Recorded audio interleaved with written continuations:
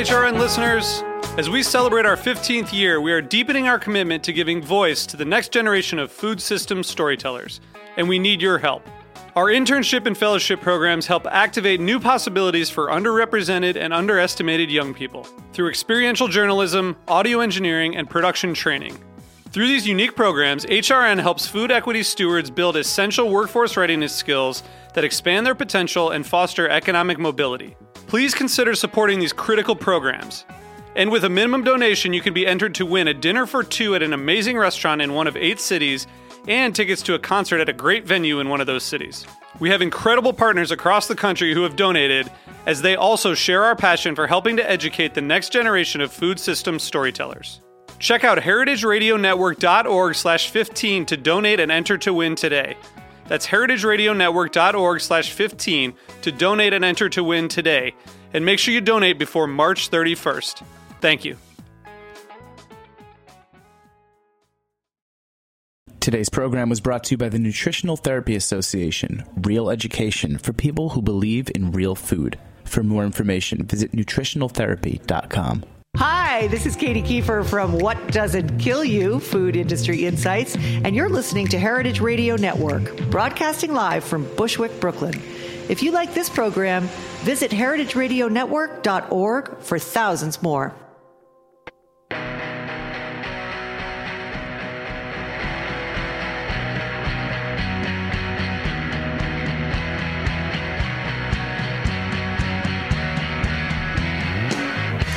Hi, and welcome to Eating Matters, where we talk about food policy and how it impacts all of us. I'm your host, Jenna Liut, and we're broadcasting live from Brooklyn on Heritage Radio Network. In the world of food policy, and indeed on our show, conversations typically focus on what's best for our bodies, or how to make sure everyone is fed. From school food to obesity policy to SNAP dollars, nutrition is often the dominant standard by which we measure whether or not our food is good. But food has impacts beyond just our bodies and our personal health, and policy has a role to play in changing the way our food system affects the environment and the climate. Joining us today to discuss the importance of addressing sustainability issues in our food system is Bob Martin, the director of the Food System Policy Program at Johns Hopkins Center for a Livable Future. Previously, Bob worked for the Pew Charitable Trusts, where he served as a senior officer at the Environment Group, following the dissemination of his work as executive director of the Pew Commission on Industrial Farm Animal Production. Throughout his experiences, he's acquired an extensive knowledge of agriculture, environmental, and health policy, and I'm thrilled to be speaking with him today. Welcome to the show, Bob. Thank you for having me. I greatly appreciate being on. Well, we appreciate you being here. I want to jump right in here and discuss the results of a survey that you recently published, which found that 74% of adults believe the newly released dietary guidelines should include environmental provisions and support sustainable agriculture practices. Can you tell us a little bit about the scope of the survey and what inspired you to commission it? Sure. It was a survey of 800 people of voting age in the United States, and the Center for a Livable Future had been actively involved in commenting on the dietary guidelines process as they were being developed. Every 5 years, the government reviews nutrition and other science information to make dietary recommendations to the public. They're just recommendations, but they tend to set kind of a national tone for what people should be consuming. So this year, we were very strongly in favor of including sustainability provisions as part of the dietary guidelines, in that we think people should consider, as they're making dietary choices, kind of the source of their food and how it's raised, because sustainability is an important part of being able to feed ourselves. The guidelines came out, and those the lower meat recommendations, which we also strongly supported as an environmental and health issue, and the sustainability language were not included. So we thought we would see what the general public felt about it. So words like sustainable and responsibly produced are used to usually kind of describe a vague way of food production that has more of a limited impact on the environment. But I, in my opinion, I think these words are not really well understood and sometimes misused. So can you, for the purposes of the study, explain how you define sustainable agricultural practices? Like, what does that mean? Yeah, certainly. There's a definition that's commonly accepted in federal ag policy. I think it was originally part of the 1996 Farm Bill, and it generally has components that are produce healthy food, do not destroy the environment, but actually enhance the environment, don't deplete natural resources. So we defined it for the purposes of this poll as we asked questions, healthy, nutritious food that does not harm the environment in the production process. And so it was kind of our derivative of what is the commonly accepted language in ag policy at the federal level. So what does that mean, though, doesn't harm the environment in the production process? Is that not using pesticides or reduction in meat consumption? Was there anything that you were kind of trying to get at specifically? Well, the center is focused primarily on industrial meat production, or the industrial model of meat production. And when you separate the animals out of the production cycle of crops and put them in intensive settings like 20,000 pigs in a swine barn or 100,000 chickens in a poultry barn, they're removed from the kind of replenishing cycle that animals provide for crop nutrients, and their waste then becomes a disposal problem. For example, if you look at the Delmarva Peninsula on the eastern shore of Maryland, where about 525 million chickens are raised annually, when they're not part of the crop rotation environment where they're integrated into this crop production system, so they're depositing their waste naturally, it really builds up. They produce 43 million cubic feet of waste a year. I can't even imagine what that looks like, but I don't think I want to know. Well, to visualize it, it's enough to fill the U.S. Capitol dome every week. Okay, wow. Well, that is a visual. Yeah, it's well, and some people, I didn't mean to have any political commentary there. No. So in a more sustainable system, the animals are integrated into the production cycle. It's not necessarily free range, but there's a component of that in broiler production, or the hogs are not raised in an intensive barn confined where their waste becomes an environmental disposal problem. That's where it's kind of interesting. That's where it flips from their waste being a nutrient important to raising crops to being a disposal problem because of the volume. Right. And you wrote about this, or, did a lot of this work when you were at Pew, correct? When you produced the report, Putting Meat on the Table, Industrial Farm Animal Production in America. Right. Yeah, I led that commission for 3 years. It was funded by the Pew Charitable Trust and was housed at the School of Public Health at Johns Hopkins. And so in a lot of ways, it seems like this survey is sort of an extension of, or are you trying to get at an extension of kind of the work that you initially did with the report? Yeah, I think that what we wanted to see, so I came back to the Center for a Livable Future about 5 years ago, and we're trying to build a stronger policy program. And one of the things that I think is very helpful when you're trying to understand policy is you need to understand what public think about the policy. And so we wanted, it is kind of a progression from the Pew Commission report, where we found significant environmental and health concerns based on the industrial animal model, to us commenting on the dietary guidelines, and then this process where the Dietary Guidelines Advisory Commission made these strong recommendations, and Secretary Vilsack, USDA Secretary Vilsack, just totally ignored the sustainability and less meat guidelines. And so that's why we thought, well, let's see what the public thinks about this. And as you said, 74%, and it was really across all party lines. Okay. Wanted to include sustainability. 79% of respondents said that they wanted the scientists making the decisions on the recommendations and not politicians, which I think should be a wake-up call to the members of Congress who really voted to damage the process going forward. And then one of the more interesting things, I think, for me, too, was that 52% of the people responding said they'd be less likely to reelect a politician that ignored sustainability in the dietary guidelines. I've not seen anything like that before. Right. Okay. So a lot to unpack here. So my first question, I think, kind of going to what you said about Americans wanting experts not politicians to set the dietary guidelines. I read that and I thought, do they?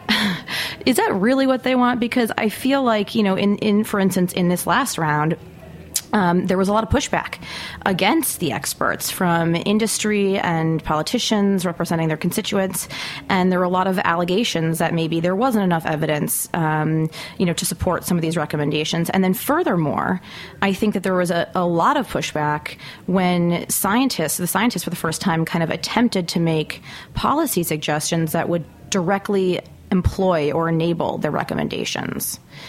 So I guess my question to you is, do you think that the survey was really representative given what we just saw?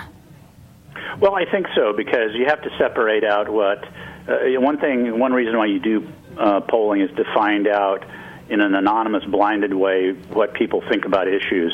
So this is not necessarily a poll of the meat industry or of politicians, although we found that a significant number of families who said they made their living from farming, I think it was about 55%, wanted sustainability to be included and wanted the scientists to make the decisions.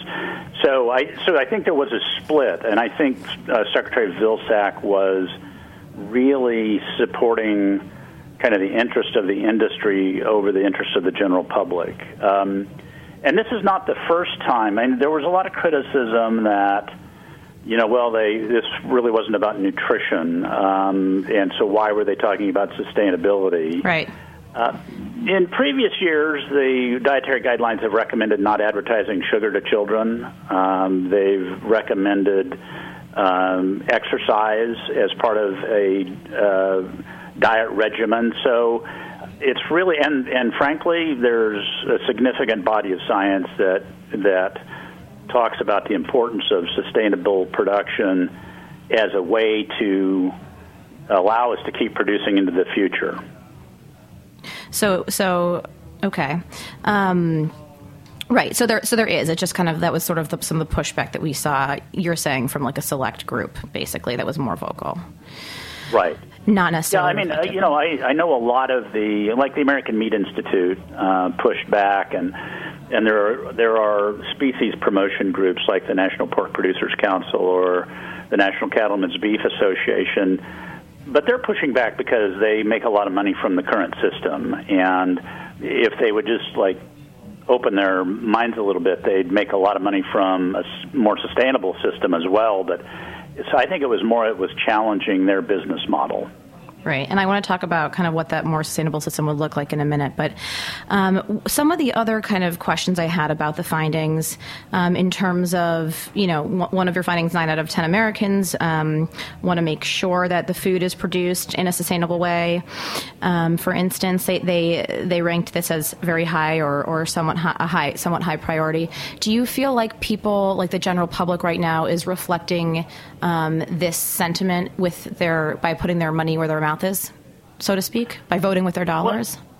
Yeah, I think to a certain degree that's right, and I think it'll be interesting. We'd like to do more research in this area and other food production areas to see what different demographic groups feel about it. But I do think that you're seeing an increase in spending in more sustainable production, and I actually think that a couple of the more traditional companies like the Purdue Chicken Company, for example, recently just bought Nyman Pork. And Nyman Pork is rated one of the highest sustainable pork production systems, probably the highest in the country for pork production. And Hormel Meats, which is a more traditional industrial meat company, just bought Applegate Farm. Think Spam. They make Spam. Yeah. Who didn't have an unfortunate Spam sandwich growing up? But so I think they saw consumers are going in this direction and willing to pay more, and so Hormel bought Applegate, which has a sterling reputation for its production system. They have the famous, I think you've probably heard, eat less but better meat. So I do think you see it, and it's still probably not strong enough yet for significant market change, but we're moving in that direction. Right. Well, and I think you're right that, the recent acquisition of these smaller, sort of more darling, sustainable brands is a definite indication for the future. But one of the things that I know that these smaller brands kind of come up against is with the supply chain. There's not enough. I've heard from representatives at some of these companies that it's a constant struggle to raise, to meet the demands for sustainably raised meat because it simply takes longer, or they don't want to do the shortcuts that you see in more industrial farming practices. Is this something that you have done any research on, or do you think that this is a big supply chain issue for the industry moving forward? And can we? I'm throwing three questions at you all at once. Like, can we support a more sustainable practice for meat at the rate that we're consuming? Well, those are very good questions. I think that you're right. It is harder. It does take more time. It's a little more work intensive. There's also a bit of a problem in some areas of access to slaughter facilities, which is part of the supply chain question you're asking too, that sustainable producers or organic producers for different animal species or grass-fed beef really have to pay a premium at slaughter facilities. They have to protect their brand. They have to pay for cleaning of the slaughter facility before and after the run of their animals through the system.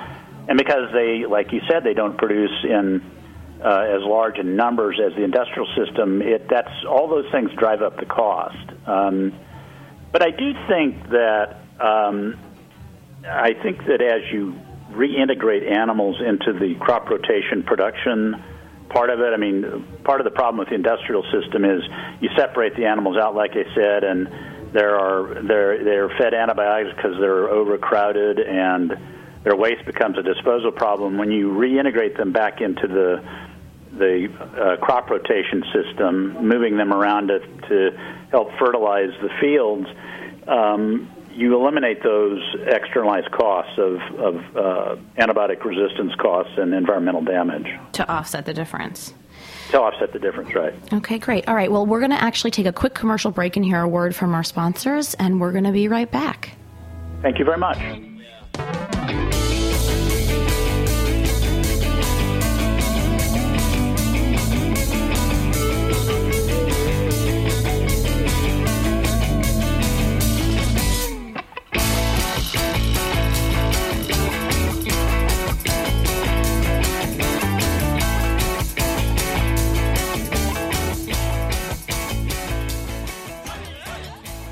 Today's program was brought to you by the Nutritional Therapy Association. The Nutritional Therapy Association, NTA, is a vocational nutrition school that develops, trains, and certifies nutritional therapy practitioners and nutritional therapy consultants to understand and reverse the tragic and unsuspected effects of the modern diet on their clients based on their bio-individual nutritional needs. There's no perfect diet for everyone. Their philosophy is that the myriad of health problems that plague modern society result from weakness in the body's physiological foundations as a result of poor nutrition, and that everyone deserves to be healthy. Throughout NTA's seminars, students access a wide range of educational tools and techniques that help identify and correct nutritional imbalances from a holistic perspective, emphasizing the importance of properly prepared, nutrient-dense whole foods. Their organization was founded on the teachings of Weston A. Price and the science of Dr. Francis M. Pottinger. For more information, visit nutritionaltherapy.com. And we're back on Eating Matters, where today I'm speaking with Bob Martin from the Center for a Livable Future. Okay, so we were talking before the break about the survey that your program recently, your organization recently commissioned, and its findings. And I'm wondering, from your perspective, if there is something that you saw in the results, given all of your experience in the public health field and agriculture field, that you found to be incredibly surprising, that you were just really not expecting. Well, that's a very good question. I think the 74% figure about including sustainability was kind of what I anticipated, because other polls over the last year had shown similar results. I think a couple of things that really surprised me was the 92% figure that people want food produced sustainably, and the fact that it was very high across, Democrat, Independent, and Republican breakouts. There was not a significant difference in that regard. And so that was a bit of a surprise to me, that it is not really a partisan issue, that it's really it's something that people of all political persuasions want. Do you think it's being billed as a partisan issue, though? Or misconstrued as a partisan issue? Well, I don't know. I mean, not so much. The stunning thing for me is how much food issues are ignored just generally politically. Right. I mean, yeah. you don't hear any of the presidential candidates talking about it. Mm-hmm. So, I don't know if it's, although I think there is some kind of feeling that maybe, sustainability issues tend to be more of a Democratic position and not so much concern of Republicans. Right. Okay, so let's say in like a more perfect world that environmental impact was something that was included in the dietary guidelines. What would that look like in practice? Like, would there be labels or, a nutrition facts panel or some other kind of, assessment that would be required? What do you think? How would that play out? Well, it's kind of hard to tell. I mean, I think that the main benefit, if that language had been included in the dietary guidelines, would be how it would influence purchasing of individuals and how it might encourage companies to move to more sustainable production. It also kind of informs the government purchasing process that. And I would have to say President Obama's done a pretty good job of trying to move government contract purchasing more in the direction of more sustainable livestock and vegetable production. So I don't know. I mean, it'd be great if there was some type of rating and assessment that could easily inform people who are concerned about sustainability that, yes, this is sustainable, and this rate's a 10 and this rate's a 6, so people could make the choices. I don't know. That would take a lot of work, I think, and like a third-party verification system.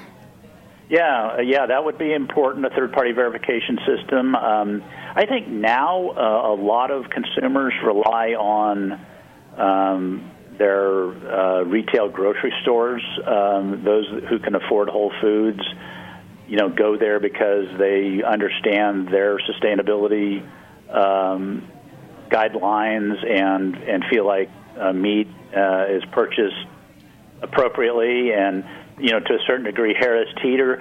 You even have kind of the larger chains like Safeway. A couple of years ago started marketing a Rancher's Select of beef that they said it meets these production criteria, and they were pretty sound.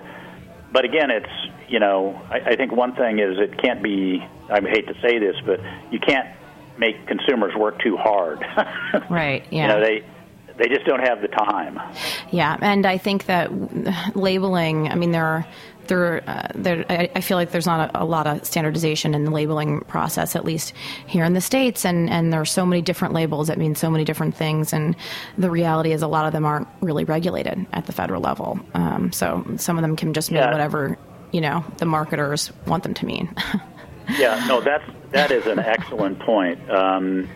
Consumers Union does a lot of research like that on labels and how meaningless they are, or how meaningless they can be, and I mean even expiration date labels are open to wide interpretation. So it would take the development of a pretty rigorous system, and like you said, third-party verification would be important.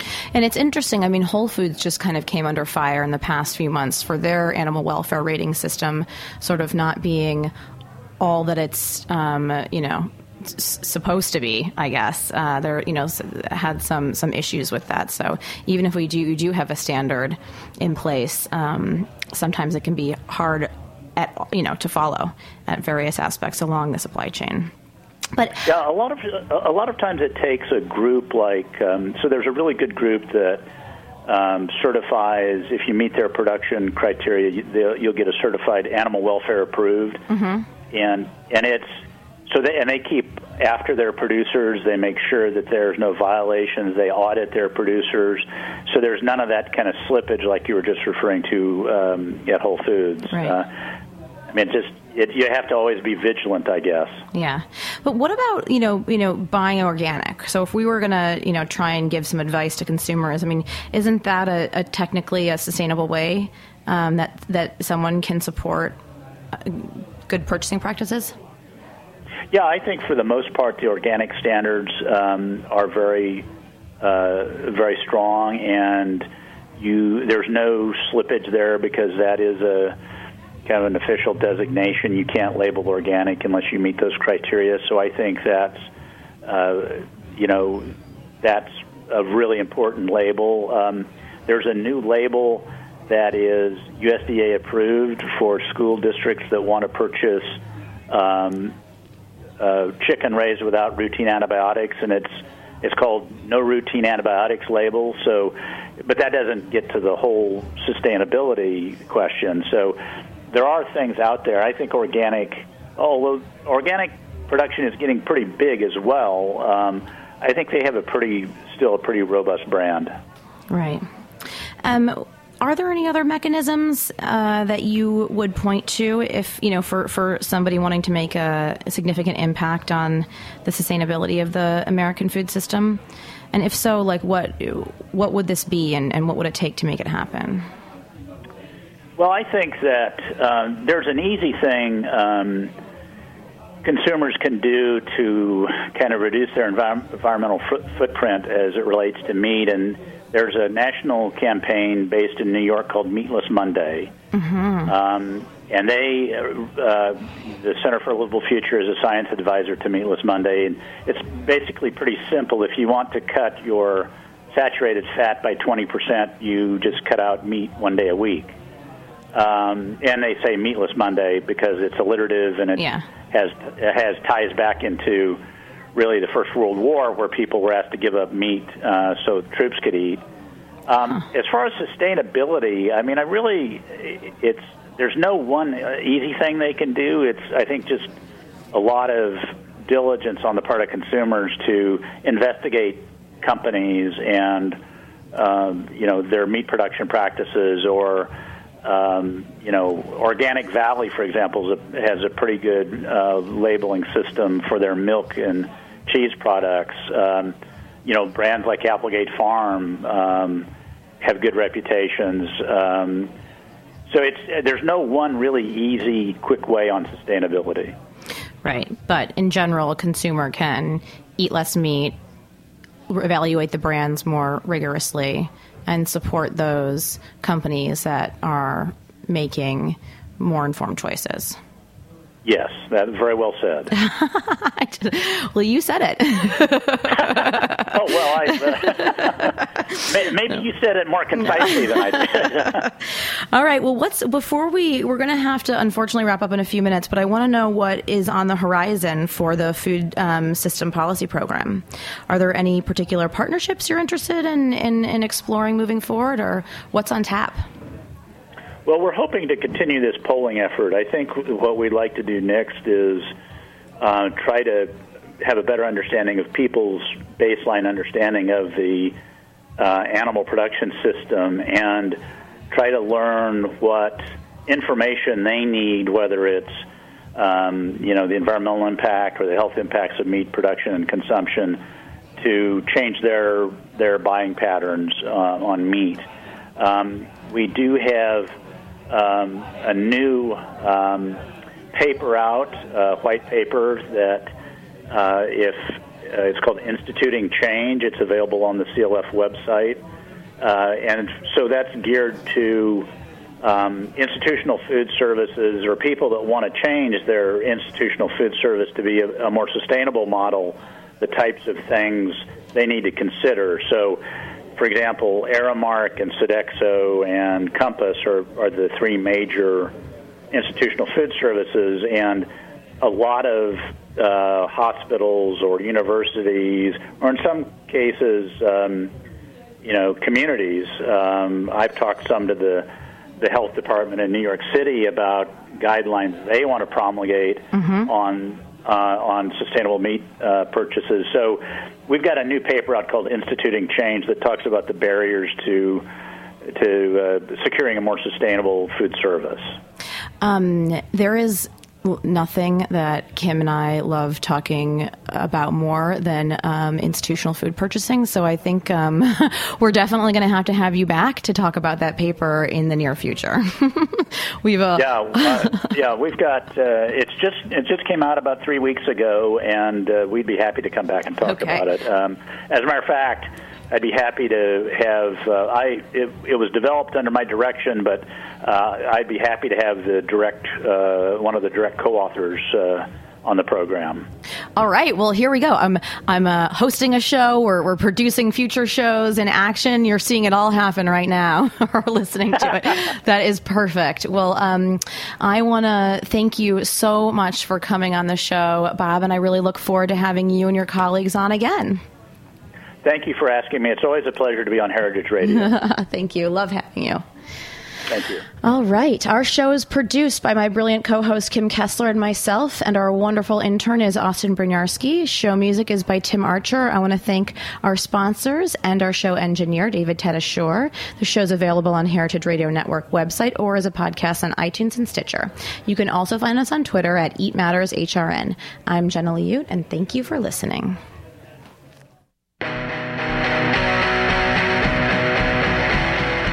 Thanks for listening to this program on heritageradionetwork.org. You can find all of our archived programs on our website or as podcasts in the iTunes Store by searching Heritage Radio Network.